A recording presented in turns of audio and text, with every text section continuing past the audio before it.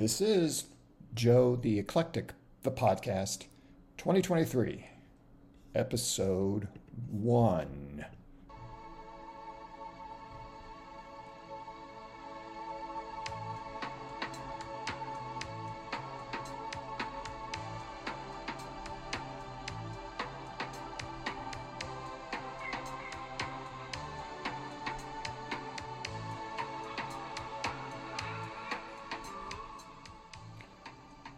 Welcome, everybody, to the very first podcast for Joe the Eclectic, the podcast.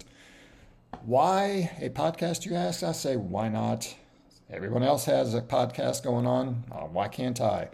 50-something guy, lived a lot of life, has a lot of experiences, a lot of opinions. I figure, what the heck, why not share some of those with those of you out there who bother to listen, and I appreciate any and all of you who do. So I'm going to take you back to the year 1976, the year of our bicentennial, our 200th birthday as a country. Back then, there were really only 5 ways to consume music. It was either listening to the radio, and FM was just beginning to make it big. It was having a reel-to-reel tape where you would reel it to the next spool, and it would go from one tape spool to the other. Actually, my dad had one, and boy, if I ever touched that thing, he'd throw me against the wall, so that was a no-no. But the music, the quality of the sound was excellent. Number 3 was an 8-track tape. Number 4 was a cassette tape. And finally, the number 5 was the old vinyl album, LPs. So we're in 1976. I am 11 years old, just turned 11 at the end of December of 75. I'm in the 7th grade, and one day, my neighbor John and I were at the bus stop, and we're waiting and waiting and waiting. Now, keep in mind, these were the days where there were no cell phones and there were no apps to track where the school bus was. We didn't know if we had missed the bus or if the bus had yet to arrive, but in any event, we were going to be late for school. So we go back to his house, and his brother, who was in high school, took us to the junior high, which was the total opposite direction of the high school. And so we get in the car, and he pops in this 8-track tape.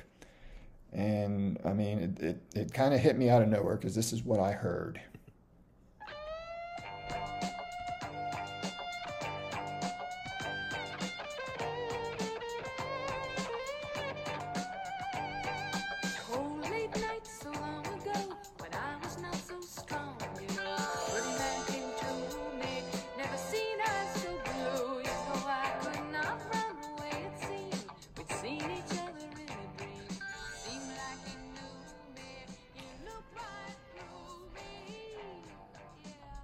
If you haven't figured it out yet, this is Heart. This is Magic Man. This is off of Dreamboat Annie from their first album. Rock and Roll Hall of Famers Heart, I should actually more accurately say. The Wilson sisters, Ann and Nancy, out of Seattle, Washington. But I was mesmerized by that. And so by the time we got to school, we were able to hear about 3 songs off this album, 8-track at the time, but it was the album. And I was hooked. And so I found out, yes, this is the name of the group is Heart. The name of the album is Dreamboat Annie. So I get my parent, one of them, to take me to the mall, use my mother's department store employee discount, and I purchased their album. Their first album was my first album, purchased with my $5 a week allowance. It was the actual album. I remember how magical it was coming home and undoing the cellophane to it, pulling out the album that had its sleeve, and in the sleeve were the lyrics to the album. There were also liner notes inside the album, things, musicians and writers and things like that, even maybe the brand of the guitar, anything like that. Very interesting to me, always was. Liner notes were always interesting to me. So I listened to this album, my first and at that time only album. I listened to it nonstop, over and over again. And what happened was, as will happen to me many times throughout the rest of my life, I liked Magic Man, I liked Crazy on You. Those were the songs that got the airplay.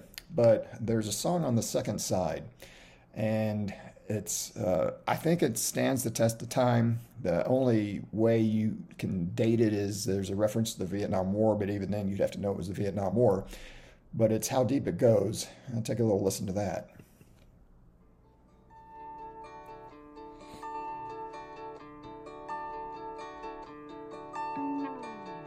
In the quiet afternoon, you left and went down into town, and I just watched the empty road behind you, where the fog lies kissing the mountainside. You wanna lie sleeping deep inside, believing that. I just like the melody, like the orchestration in it. It's mellow, which is a lot different than the first side, and even a couple songs on the second side. So that became my favorite song on the album. Now I figure, okay, this is good. What's next? Remember the year's 1976. In April of '77, the album magazine comes out. Now there was some controversy surrounding this. Mushroom Records, easy for me to say, did not want to release Hart from their commitment to albums. Hart wanted to get out of this commitment, and so they went to court, battled back and forth. In any event, magazine is kind of a compilation, if you will, maybe a hodgepodge of songs. The one that I like from it is Heartless, and it sounds like this. He says,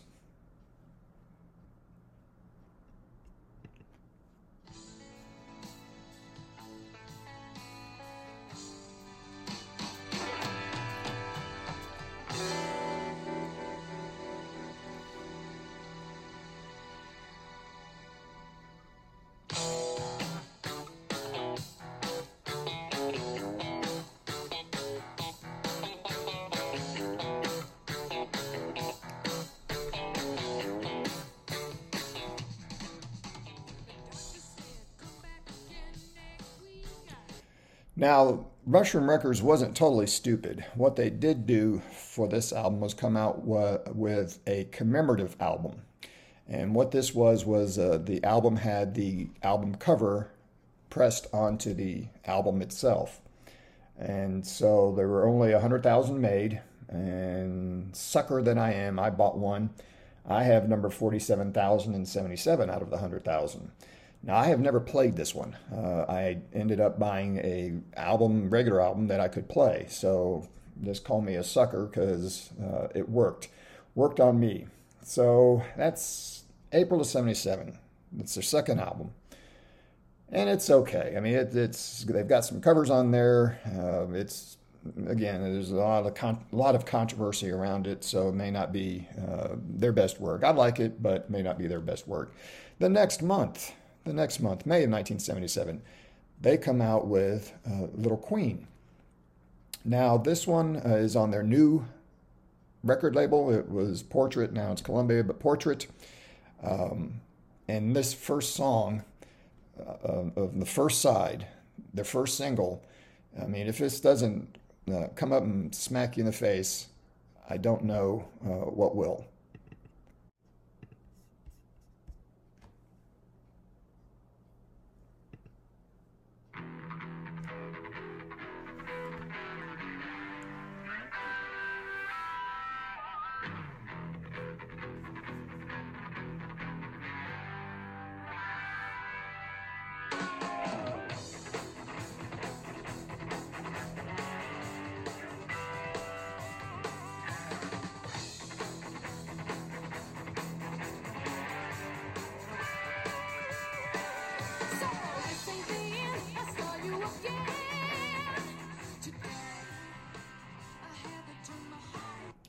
This ended up becoming one of their staples of their concert set list. Still play it to this day. Now, the last time I saw Hart in concert was about 2008 over at Billy Bob's in Fort Worth, and they were still doing a fantastic job. Fantastic job. So what would happen on this album for me is that there would be consecutive songs that are different songs, and they each stand on their own. But because of the way I would listen to albums from front to back, I got into hearing songs that didn't bleed into each other, but kind of did. And so I got used to listening to these songs in tandem, if you will. And so an example of that for on this album, which was really the first time I'd encountered this, but it's Sylvan's song, which then goes into Dream of the Archer.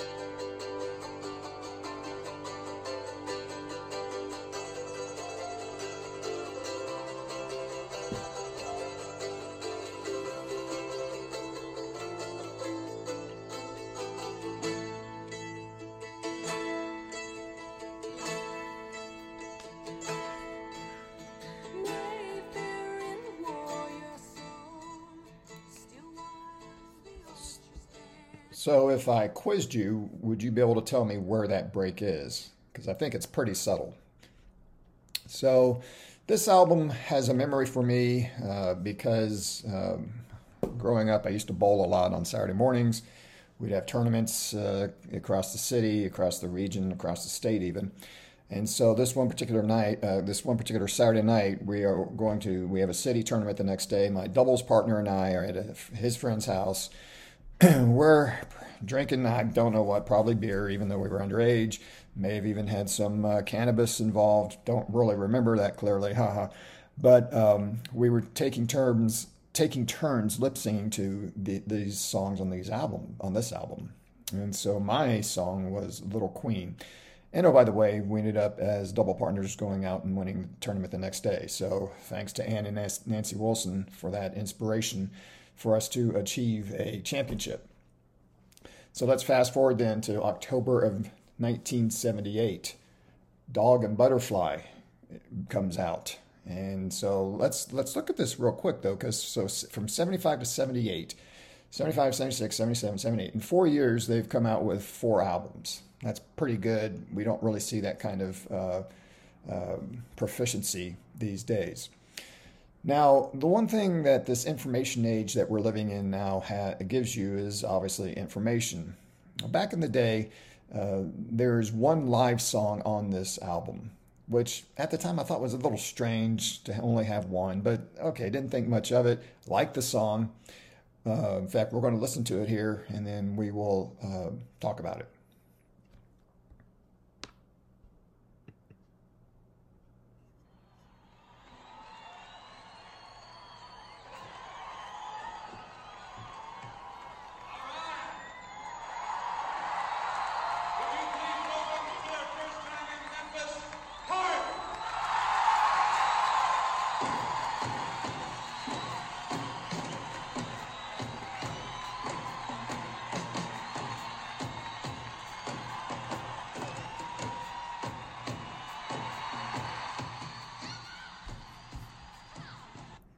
All this time, I thought it was a live song recorded in Memphis.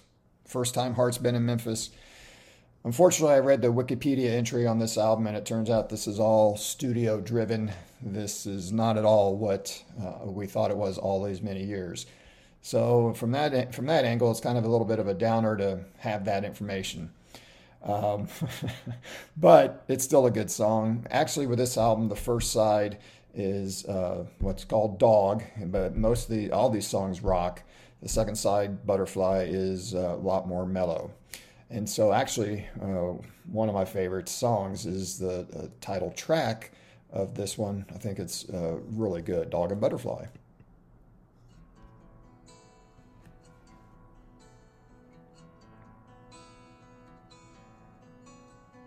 There I was with the old man, stranded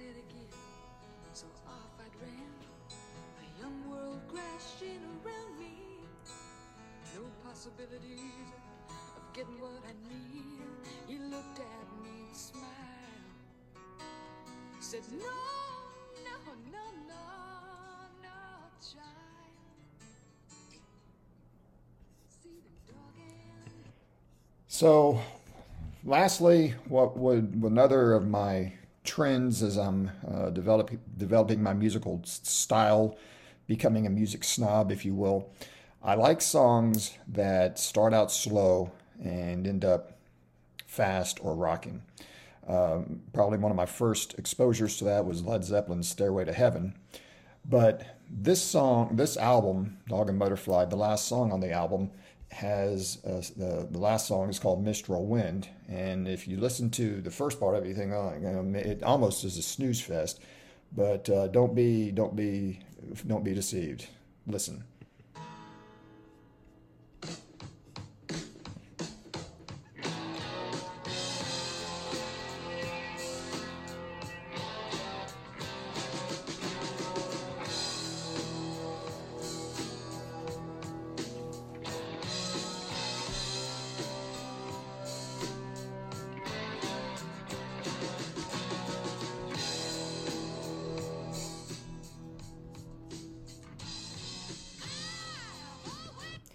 And she's still got that voice, and does. And so, some other significant things about this album for me is that, again, the album came out in October 1978.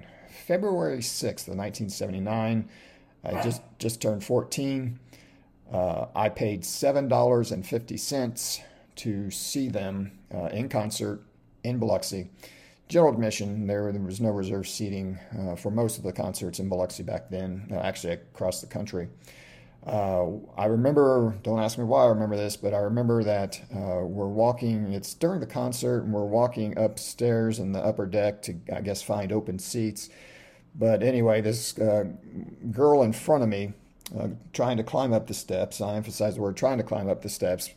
Who knows what she was on? I mean, again, this was the late 70s. It could have been anything. But even to this day, I remember she had one of the nicest asses I think I've ever seen in my life. And so it was a memory that I'll never obviously forget. Just a side note, in December of that year, December 3rd of that year, The Who put on a concert at Riverfront Stadium in Cincinnati, and it also was general admission. Well, apparently the Who fans were so excited to see The Who that they decided to rush the gates, and they ended up crushing a lot of people, and actually 11 people died. So it was a tragedy. Shouldn't have happened. Well, 9 days later, December 12th, 1979, I'm going to go see Kiss. And at that time, Kiss was maybe at the height of their powers. They were hot, and they were it. And I think I paid about $7.59 to see them then. That's a steal.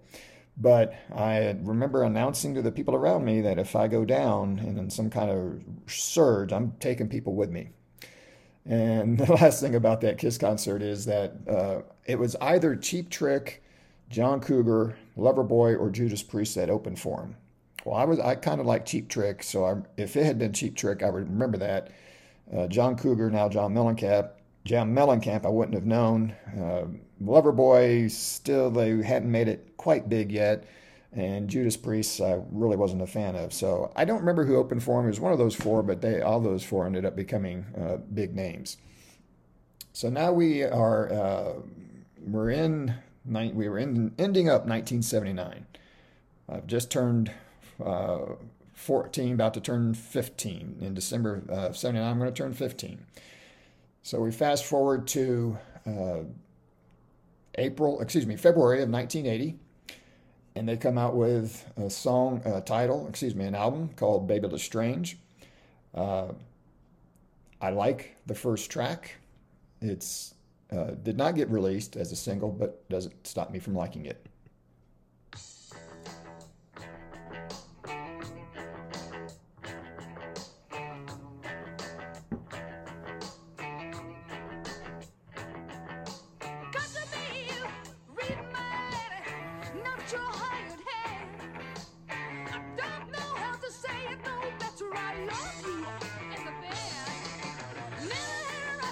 Like you could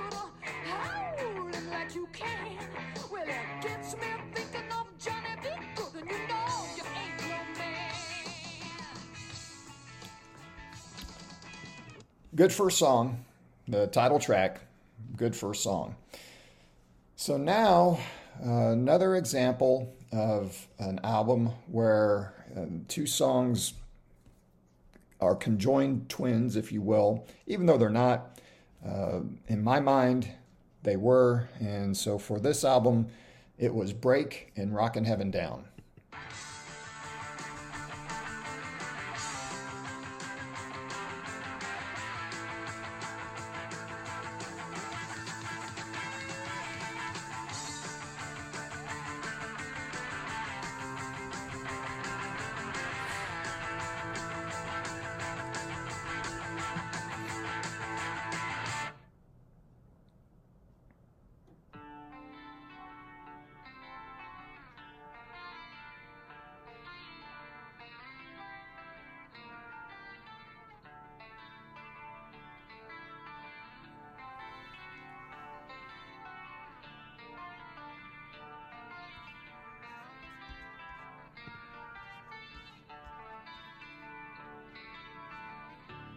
Step into the light. You're on. You're looking to the Now, this one also is slow beginning, but it does pick up at the very end, actually very nicely, very nicely. Finally, the last track on this album was not released. Again, maybe I like this album. I think it rocks back and front to back, songs 1 through 10. But I think this is if I had to pick a favorite on it, I think this song would be it. It's called Sweet Darling. sweet darling. You save me. I'm humming from the light you gave me. You went so far where my feelings are. Breathing heaven fire, sweet darling. And again, this one picks up too, but it's a good song.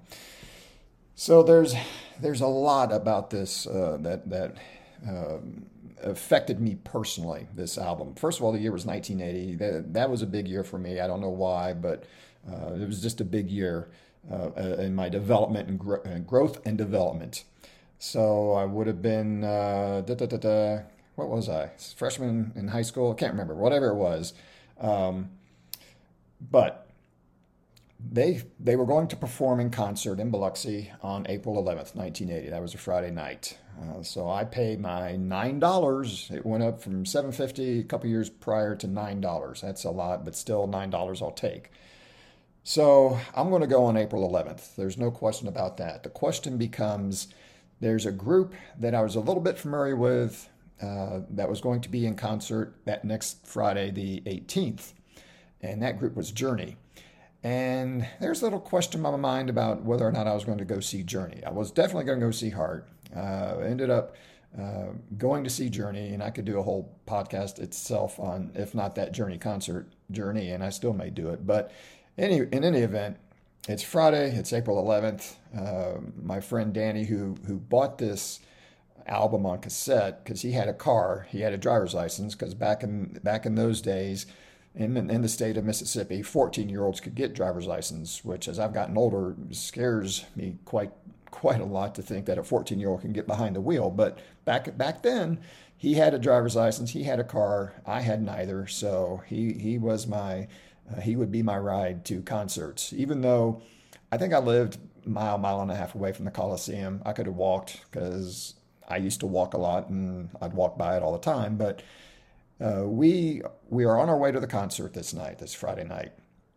And we're running a little late, which with him is not a shock. And so he decides the street that we need to turn on to park, he decides that we are going to cut across the gasoline station and try and get ahead.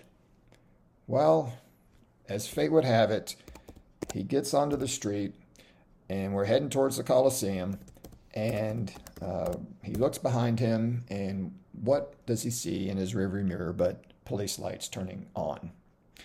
So he pulls in, there's a Greek Orthodox church that he pulls into, and it had like a little side street and then the church, and then the parking for the church was behind the church.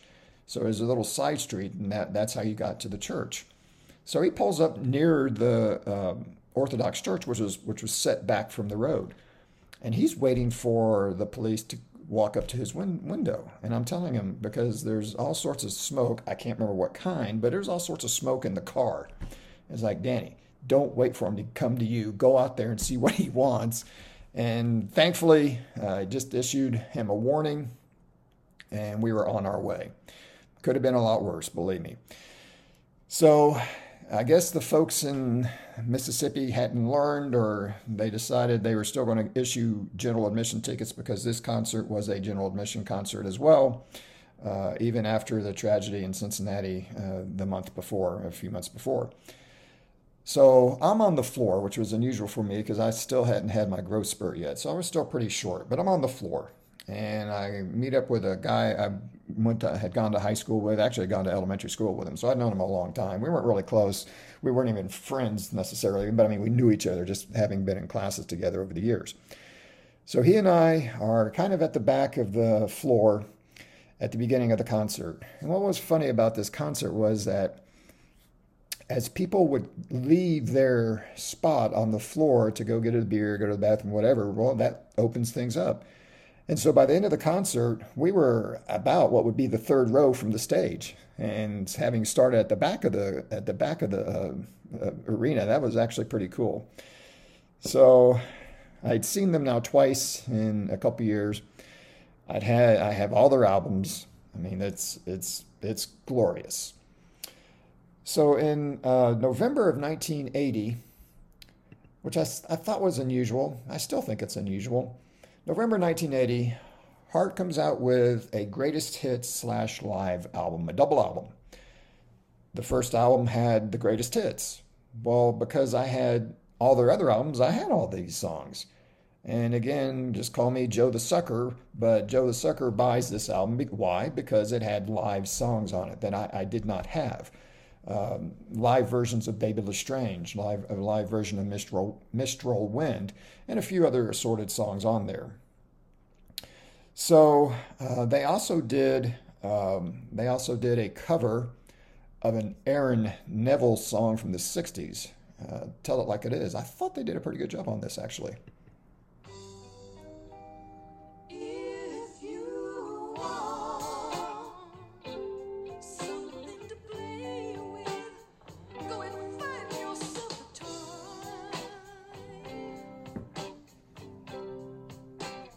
'Cause baby, my time so much too expensive. I don't want no little boy.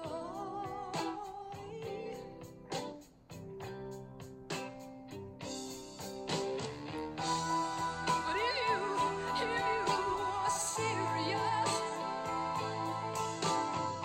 don't go playing with my heart. Makes me furious. And if you want me, So if you're wondering, do I still have these albums after all these years? Oh, the answer to that would be yes. Annoys my wife to no end. Carried them with me every move I've made as an adult. But yes, I still have them. I don't even have a turntable, but I still have these albums. I'm not going to get rid of them. I mean, after I die, my wife or whoever goes through my stuff's just going to have to pitch them. Maybe they can sell them on eBay. I don't know, but no, not going to sell them.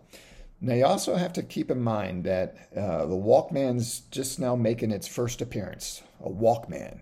The ability to play cassette tapes and listen to them on your own little earphones and be able to walk around anywhere with music, listening to it. In fact, the first Walkman I had didn't even have a radio player. It just was cassette tape. And oh, by the way, it didn't have the mechanism where it would flip sides of tapes automatically. Some of the later models would. The original one didn't. And so I believe it retailed for, I want to say about $100. That's all you got. But back then, that was a big deal. And so I bought albums. That was my way of doing it because albums produced a better sound when they didn't, assuming they weren't scratched up, produced a better sound than cassette tapes. So my brand of choice for the blank cassette tapes was TDK. I thought they made the best, highest quality. The challenge, of course, not with TDK, but the challenge now is to record the album onto the cassette tape. And so, yes, I could, if a 90-minute tape, 45 minutes per side, obviously. If the first side of an album was 25 minutes, I had 15 minutes to fill. Didn't like filling it with the second side, and then the second side of the cassette tape, I'd have to figure out what to do. Didn't like doing that. First side of the cassette tape, first side of the album. Second side of the cassette tape, obviously second side of the album. So then you got to fill it in with 15 minutes of stuff. And so you got to figure out, you got to pull from other albums, and because I didn't want 15 minutes of silence. I got it down to a science. Now those blank tapes I don't have. Ended up pitching. So now we're in 1980. We're gonna move ahead to 1982.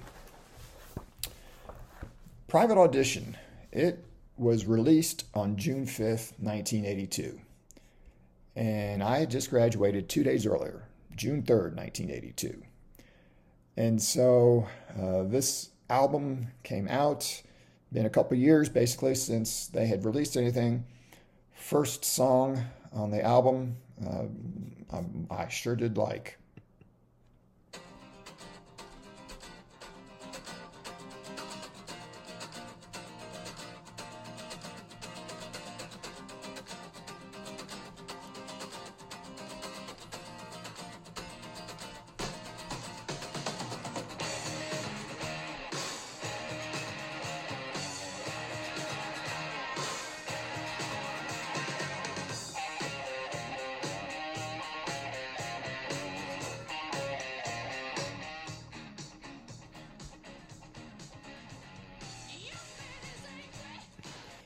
So now it's June 5th, 1982. I get a call from a buddy of mine, John, who, again, like Danny, had a car, had a driver's license. I still don't have one. I have a driver's license, but I don't have a car now. He calls me in the morning, probably even wakes me up. I was a late sleeper back then. Hey, Hart just came out with a new album. I've got it already. I'm a bigger fan than you are. And it's like, no, I say, no, tap the brakes on that. I said, I'm going to go walk to the record store to get this album. And that will show I'm a bigger fan. And he took pity on me, and he said, no, I'll come get you, and I'll give you a ride. And so we're deciding who's the bigger Hart fan, and he's insistent because he went and got this album the minute it came out of the record store that he was. And so because my wife doesn't want me to get canceled before I even get started, I won't say exactly how I trumped him on who the bigger fan was, but I did.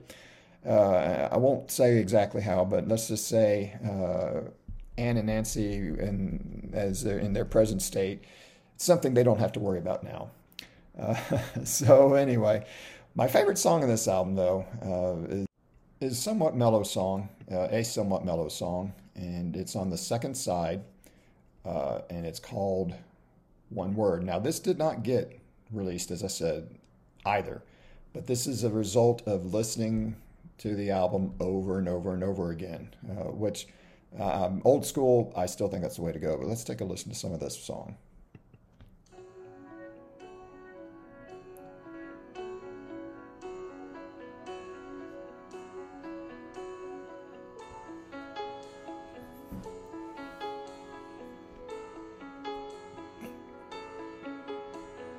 Wake up, love, wake up, hey. I wanna tell you, let me say it.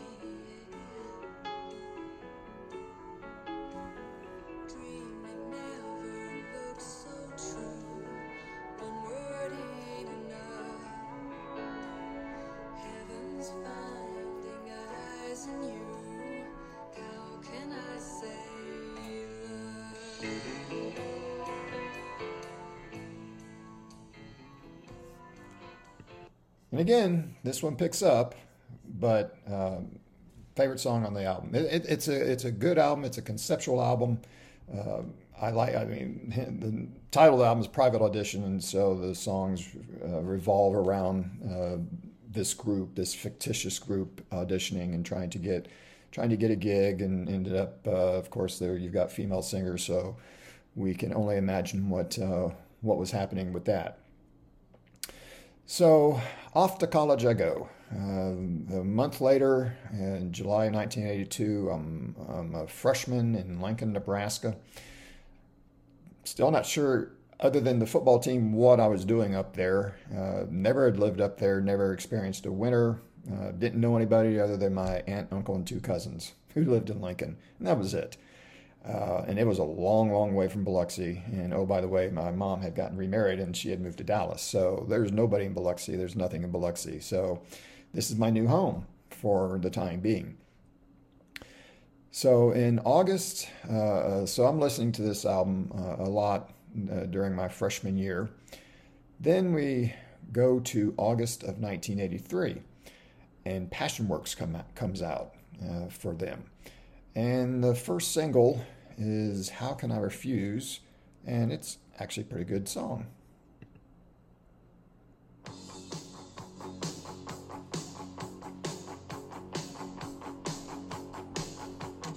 Wake me up with laughter, wrap me in your arms. This ain't no morning after. It's never been so warm. Didn't take so long for us to feel this way. Can a good thing last longer than a day? Where do we take it now? Now that we collide, will something greater grow out of this desire?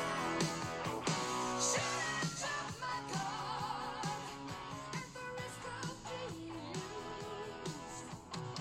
So, first single off this album. Now, I will say, because I was in the dorm room, didn't want to use my roommate's stereo. I didn't know them. I had 2 of them. I didn't know them that well. They knew each other. They'd gone to high school together in Hastings.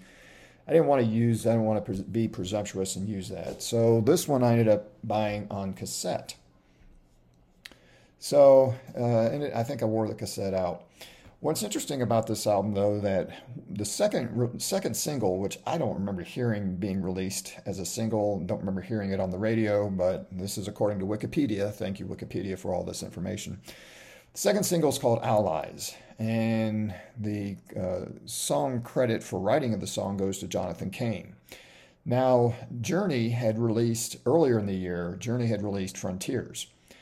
And so as I listened and still listen to this song, I try and picture or try and imagine what would it sound like if Steve Perry had sung it. If Steve Perry was the lead singer instead of Ann Wilson and Hart, what would it sound like? Let's see if we can figure it out.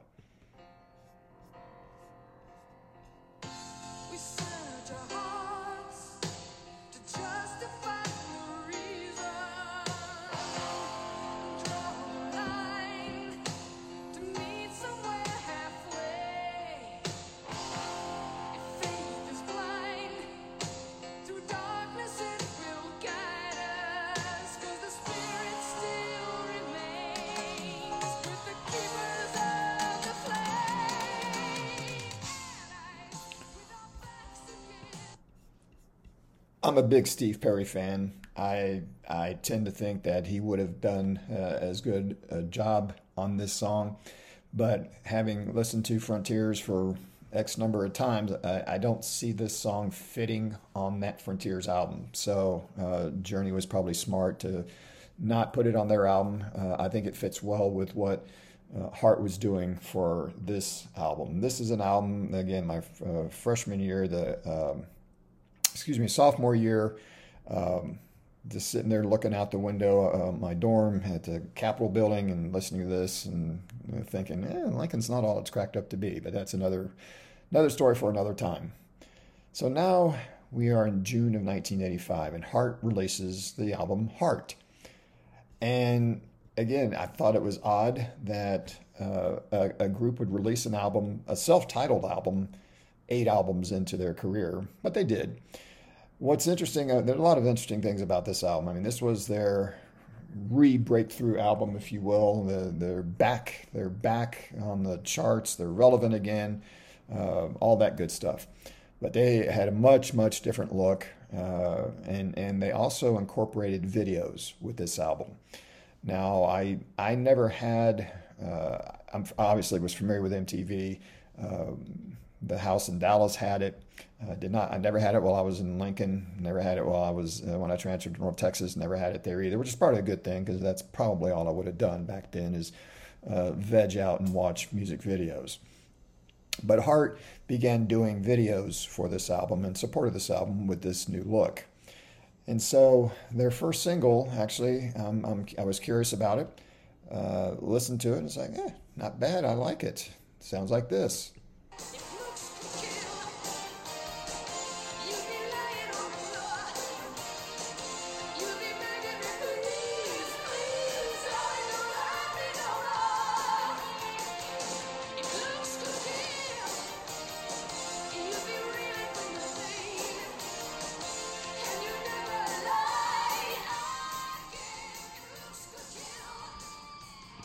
Yeah, that's good stuff. First single off that album, Heart. Now the second single, which I for some reason remember the video with it as well.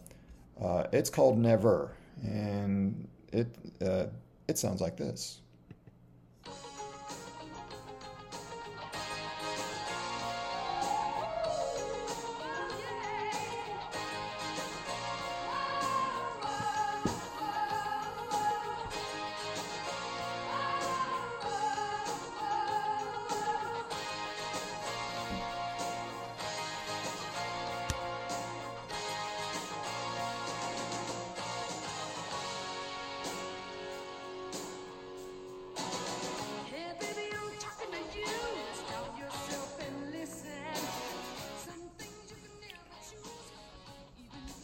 So we now have 2 singles off this album, and have charted pretty well.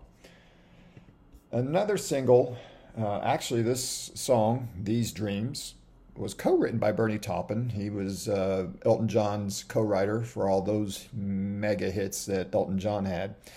What's a little bit different about this one as well, this song as well, is that Nancy does the lead vocals. And again, accompanied by a video. But it's a good song, These Dreams, and it holds up.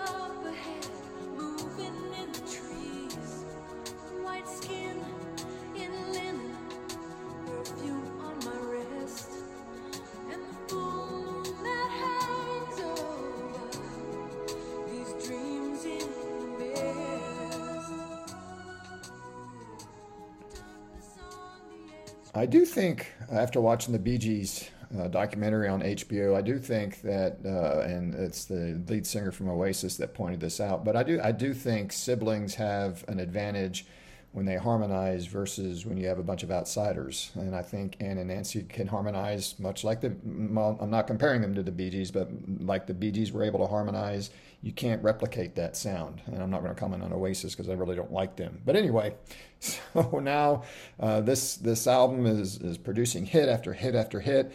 And this is right about the time I'm about to graduate from college. And so about to go off into the real world now. So we still have a couple more songs that are going to make it big from this album. But now, June of 1987, A couple years later, almost to the day, 2 years later, Bad Animals was released. Um, hmm, Not sure from front to back it's their best work. They might admit that to you. There are a couple songs on here I like. One of them is a cover, and I'd never heard of this band, and no offense to them, still don't know who they are. But the song alone is a cover of an I-10 song, and that sounds like this.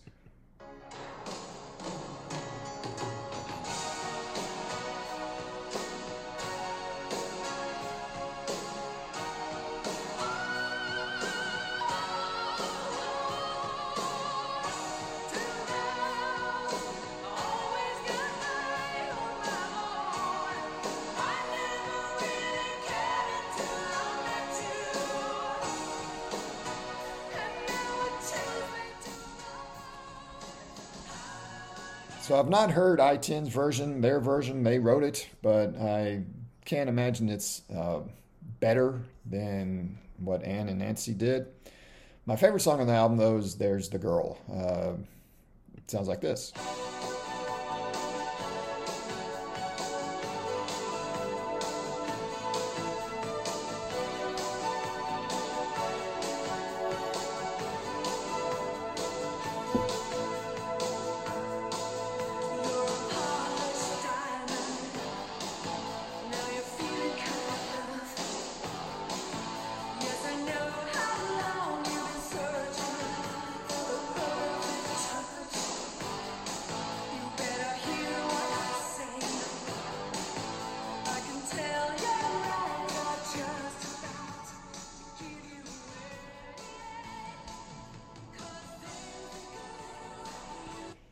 Now, having said it's not their best album, and I still truly believe that, I will say, as I've listened to it over and over again over the years, it holds up better than I initially, when it first came out, wasn't a big fan. Did like a couple songs on it, but wasn't a big fan.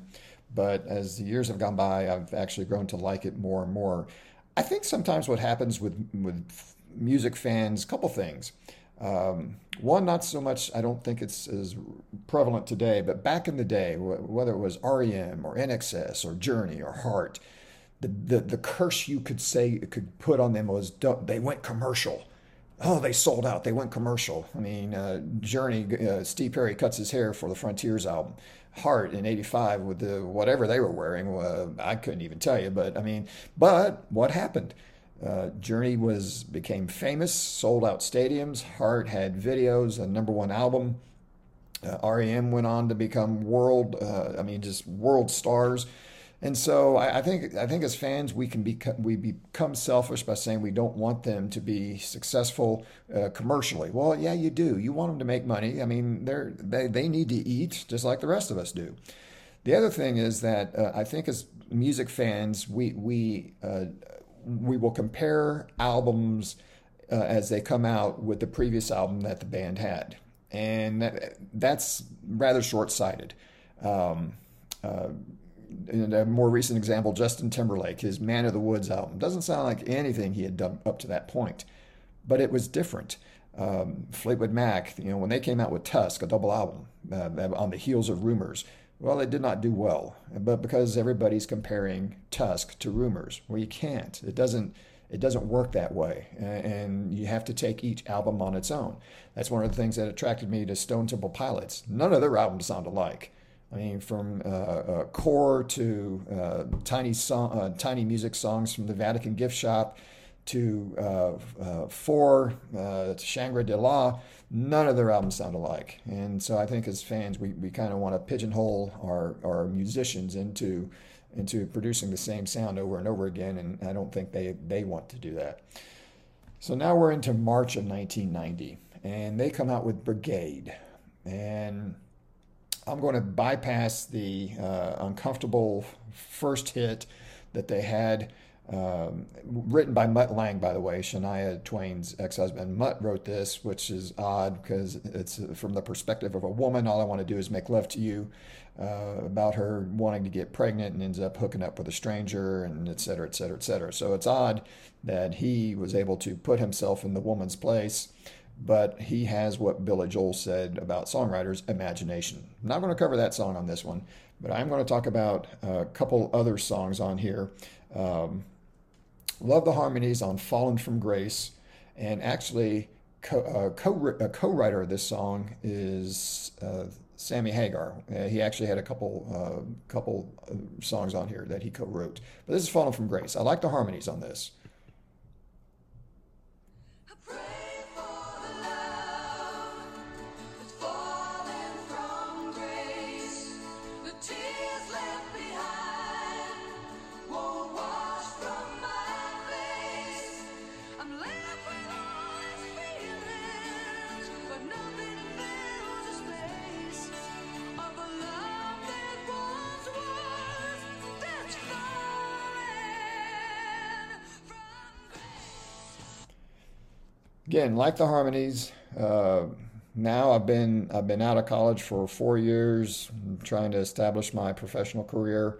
I still do remember I had an appointment up in Fayetteville, Arkansas, of all places, listening to the radios. I'm getting ready for my appointment in the morning in the hotel room, and that "All I Want to Do" song is comes on. It's like, yeah, okay, that's hard. It's 1991, and they're still getting radio airplay, and that was, I thought, really cool. Again, my favorite song though from this album is "Cruel Nights."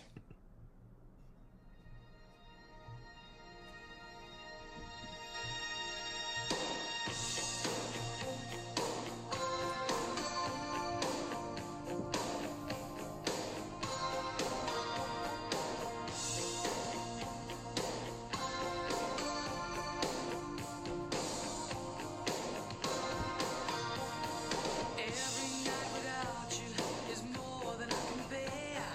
Moonlight can be torture when your love isn't there. I see you in the shadows, I can hear you in the wind. I think of you and I can feel my world closing in. I can't sleep, I keep wishing I could touch you. I'd be fine if I could make it through these cruel nights.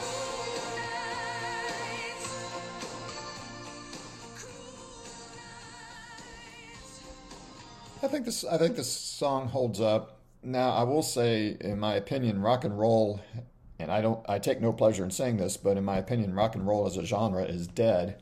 I hate it. How many millions of us grew up listening to it? Countless. But I just don't think it's a viable genre anymore. So, Desire Walks On was released late 1993, and the first song off on this album. Uh, Actually, this is a CD. I bought it on CD. I did not buy it on album. That's how things have changed from the earlier years with Heart. But the first song really, as they have a habit of doing, but the first song really will smack you in the face.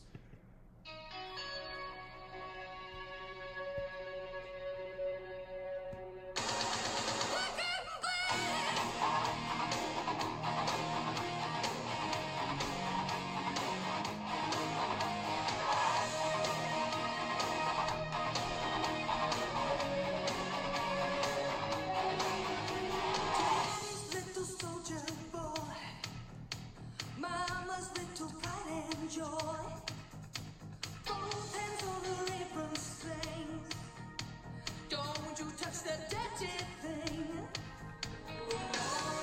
Sing your song about inspection with a clean white glove.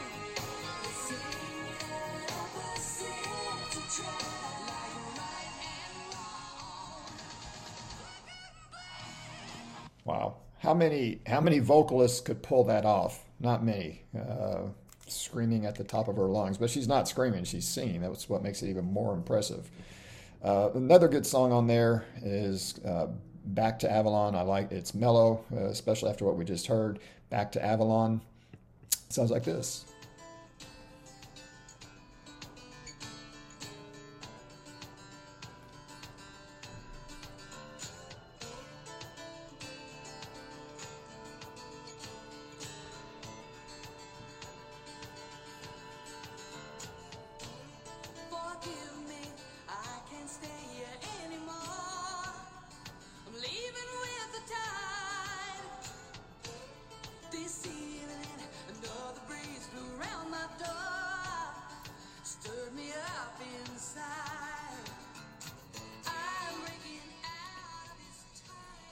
Nice and mellow. Nice and mellow.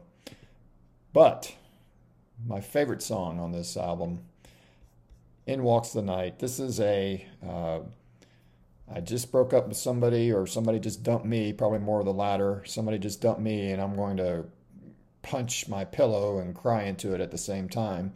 And it would be with this playing in the background, In Walks the Night.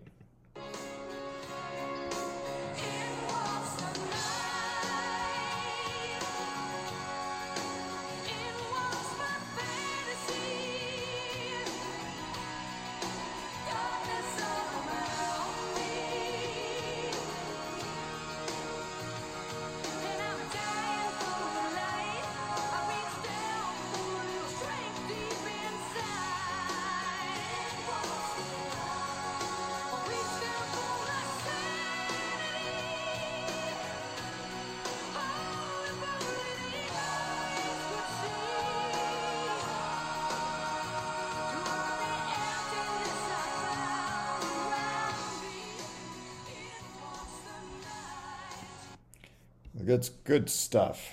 So that's Desire Walks On. Finally, as I wrap up this podcast, I think it's appropriate to wrap it up with the next album that they came out with. It was a live acoustic album, The Road Home. And I bought this. I had most of the songs, a couple I didn't have, but I bought this because they have acoustic versions of all their great hits, including Barracuda.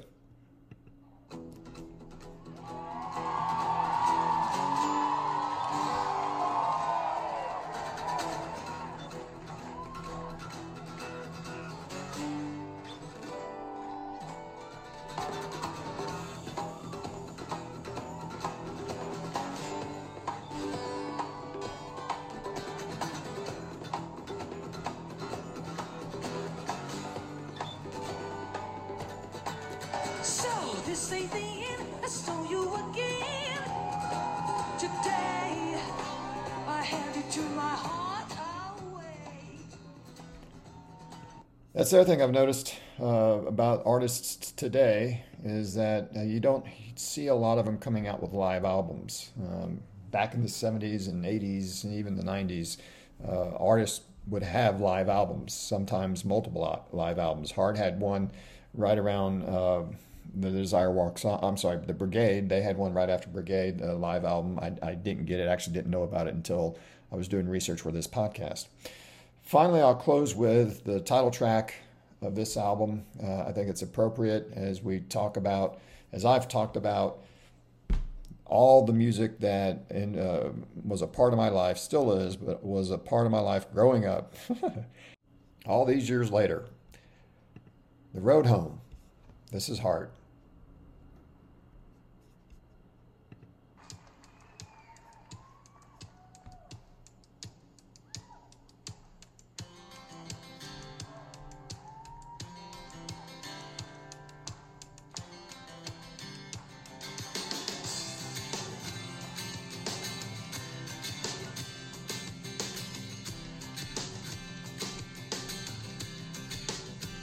On the road home, we got the radio on, and all the miles are running by like so many songs. You and I on the road home, partners in our traveling, lovers in our soul. Oh, the highway runs so clear.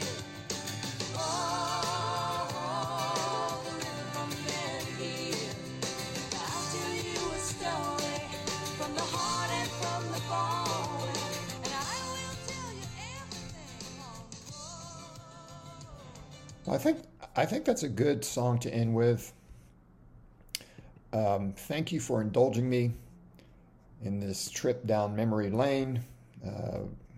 It really is. It's amazing to me. I had a colleague that used to say, "Growing old beats the alternative, but not by much."